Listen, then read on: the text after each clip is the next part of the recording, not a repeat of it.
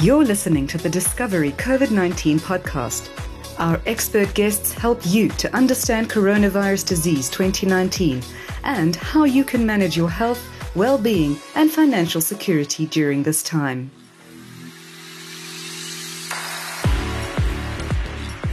You're listening to the Discovery COVID-19 podcast. In this episode, we talk to a Discovery Foundation doctor who works on the front lines of the pandemic. They tell us how having a COVID-19 vaccine has brought hope for a better future, both for our doctors and for us all. Dr. Thomas, would you please introduce yourself, give us your title, where you work, and the gist of who you are? Hi, my name is Dr. Sumy Thomas. I'm a specialist physician working at Chris Hani Baragwanath Hospital, and I'm currently super specializing in endocrinology. I've been working at this hospital for several years, 6 years now, and I've been involved with treating COVID patients and being involved with the COVID ICU and admissions. Let's go to COVID. Let's talk to your experience of the pandemic, and you can break it up into two parts. Let's talk about your professional experience of it, the work you've done, which you've alluded to. And once you're done, tell us about the personal impact. So COVID has changed all of our worlds, whether it be healthcare workers like myself, other frontline workers, or anyone in South Africa and the world. Our world has been turned on its head, and we've been adjusting to this new normal that we're trying to get towards. I have been involved with treating and admitting COVID patients over the last year, and it has been difficult at times and very challenging, and there's been good and bad that I've experienced in the last year. The good, and what I want to focus on is the positive, is it's brought out the best in a lot of my colleagues, where there's a lot of camaraderie at work. People have shown initiative. You've seen people keeping cheerful, supporting each other, having new initiatives to try help at the hospital, and very generous human beings in general.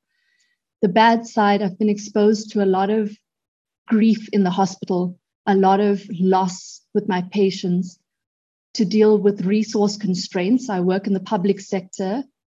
During the waves, it was very difficult because resources were limited at a time when very sick people were coming into hospital. And we had to do the best we could, and we had to give in extra time, extra effort to try help everyone who came in. So it has been quite a challenging year for myself, but we're keeping strong, and hopefully there won't be a very bad third wave, but I think we are able to deal with it better now than we did when it first started. Yes, let's move on then to the personal impact. Tell us about the impact on yourself, your loved ones, and how you've coped with that. So COVID has affected all of us personally, and myself as well. I've been living in Johannesburg, and my immediate family lives overseas. And because of the pandemic, I haven't seen them in over 20 months. Personally, I've also seen a lot of colleagues, friends, close friends of mine who've got COVID. And it's been really scary because we don't know the extent of disease. I've been very lucky that I myself haven't contracted COVID, and that the majority of my friends and family have done really well and recovered. But I've been exposed to friends, colleagues who've lost close family members, and patients in hospital that have demised, and it does take a toll on us. I think there's a lot of COVID fatigue, a lot of exhaustion and burnout amongst all frontline healthcare workers. And all of us have had to actively combat this to keep our mental health together. So it has been difficult, but at the same time, I think a lot of people have rallied together. My personal support structure has been wonderful to me. And the way I've dealt with the pandemic, I've been very in touch. My spiritual life, I think, has helped me a lot. I've been able to speak to family members whenever I needed cathartic conversations when I've had difficult times at work, which has really pulled me through. And I think just seeing that we're all in it together, seeing other people trying to uplift and help others has really helped, that no one's really alone And it's been a wonderful environment at work at Chris Hani Baragwanath Hospital, working together. So it's been difficult, but we're all staying strong. Thank you, Dr. Thomas. Let's turn to being vaccinated. How has knowing there was a vaccine on the horizon helped you? And have you been vaccinated? So when the pandemic first started, it was completely uncharted territory. We didn't know what to expect, and the first and the second waves were worse than all of us expected. It has been quite difficult. We knew that vaccine trials were being conducted and vaccines were on the horizon, and there was a glimmer of hope that we could change back to a sense of normalcy. So I've been quite excited and quite anticipatory of the vaccine arriving. I was very lucky to be vaccinated in the first week of the rollout. And what it's given me is a sense of peace of mind. All healthcare workers have subliminal fear that we can contract COVID-19 at any time, or that we can be asymptomatic and pass it on to our limited friends and family that we are seeing. So in that way, knowing the efficacy of the vaccine, it's given me a lot of peace of mind that I feel safer and my friends and family are safer.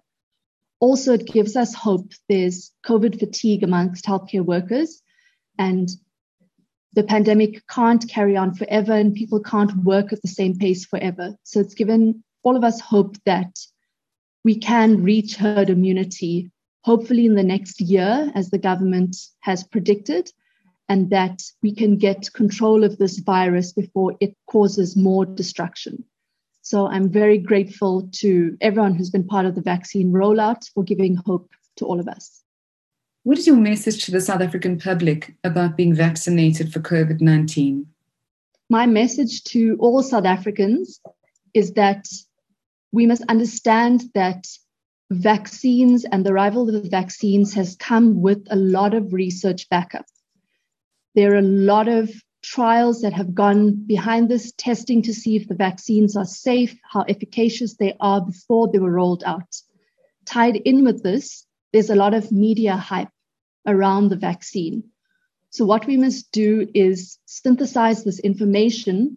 And to me, the bottom line is vaccines save lives. The benefits of receiving a vaccine far outweigh all of the risks that we've been hearing about. And ultimately, I encourage all South Africans to be vaccinated, not only to protect themselves, but also to protect everyone around there. It's a matter of public health. We need to reach herd immunity and we need to cross over this pandemic back to a safer and happier South Africa. As we've launched phase 2, what is your message to younger members of the population who may be more tech savvy than older members, or just more enabled in general, in terms of reaching out to elderly loved ones and helping them to register and perhaps even to go to the vaccination site on the day of their vaccine? So as younger people, I think we must hold that responsibility that we need to ensure that all South Africans do get vaccinated. So I think everyone should look around in their community, within their families, to ensure that everybody has access to the vaccine. This means that all of us must be able to register, and there's certain people, whether you be elderly, whether you may not have technological access, that it's difficult. They may want to be vaccinated, but they may have a barrier to that. So I encourage all young people to please assist those around them so that we can speed up this process and get everyone vaccinated as soon as possible. Thank you, Dr. Thomas. And a message to the elderly. We have seen a good indication that many elderly people are willing to be vaccinated, but hesitancy is a general phenomenon as well. Why is it important that people who are now eligible take this seriously? What we must understand is that COVID-19 is most disastrous in those that are vulnerable. These are elderly, specifically elderly people and people with certain comorbidities. It is a matter of life and death in these certain populations.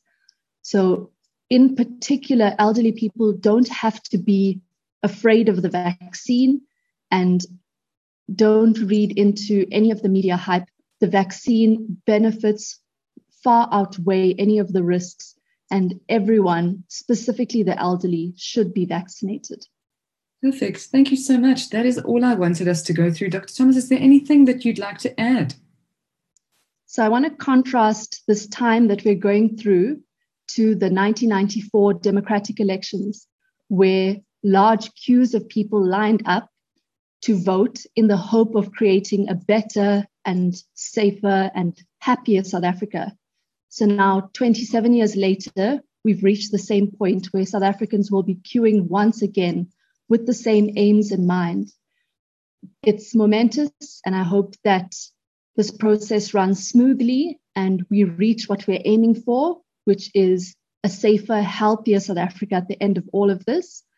And just encouraging everyone to use whatever means, talents they have to assist people to be able to register, to get to these queues, to assist vaccination sites where they can, so that all of us come out better after this.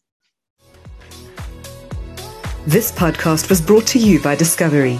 Stay informed, stay healthy.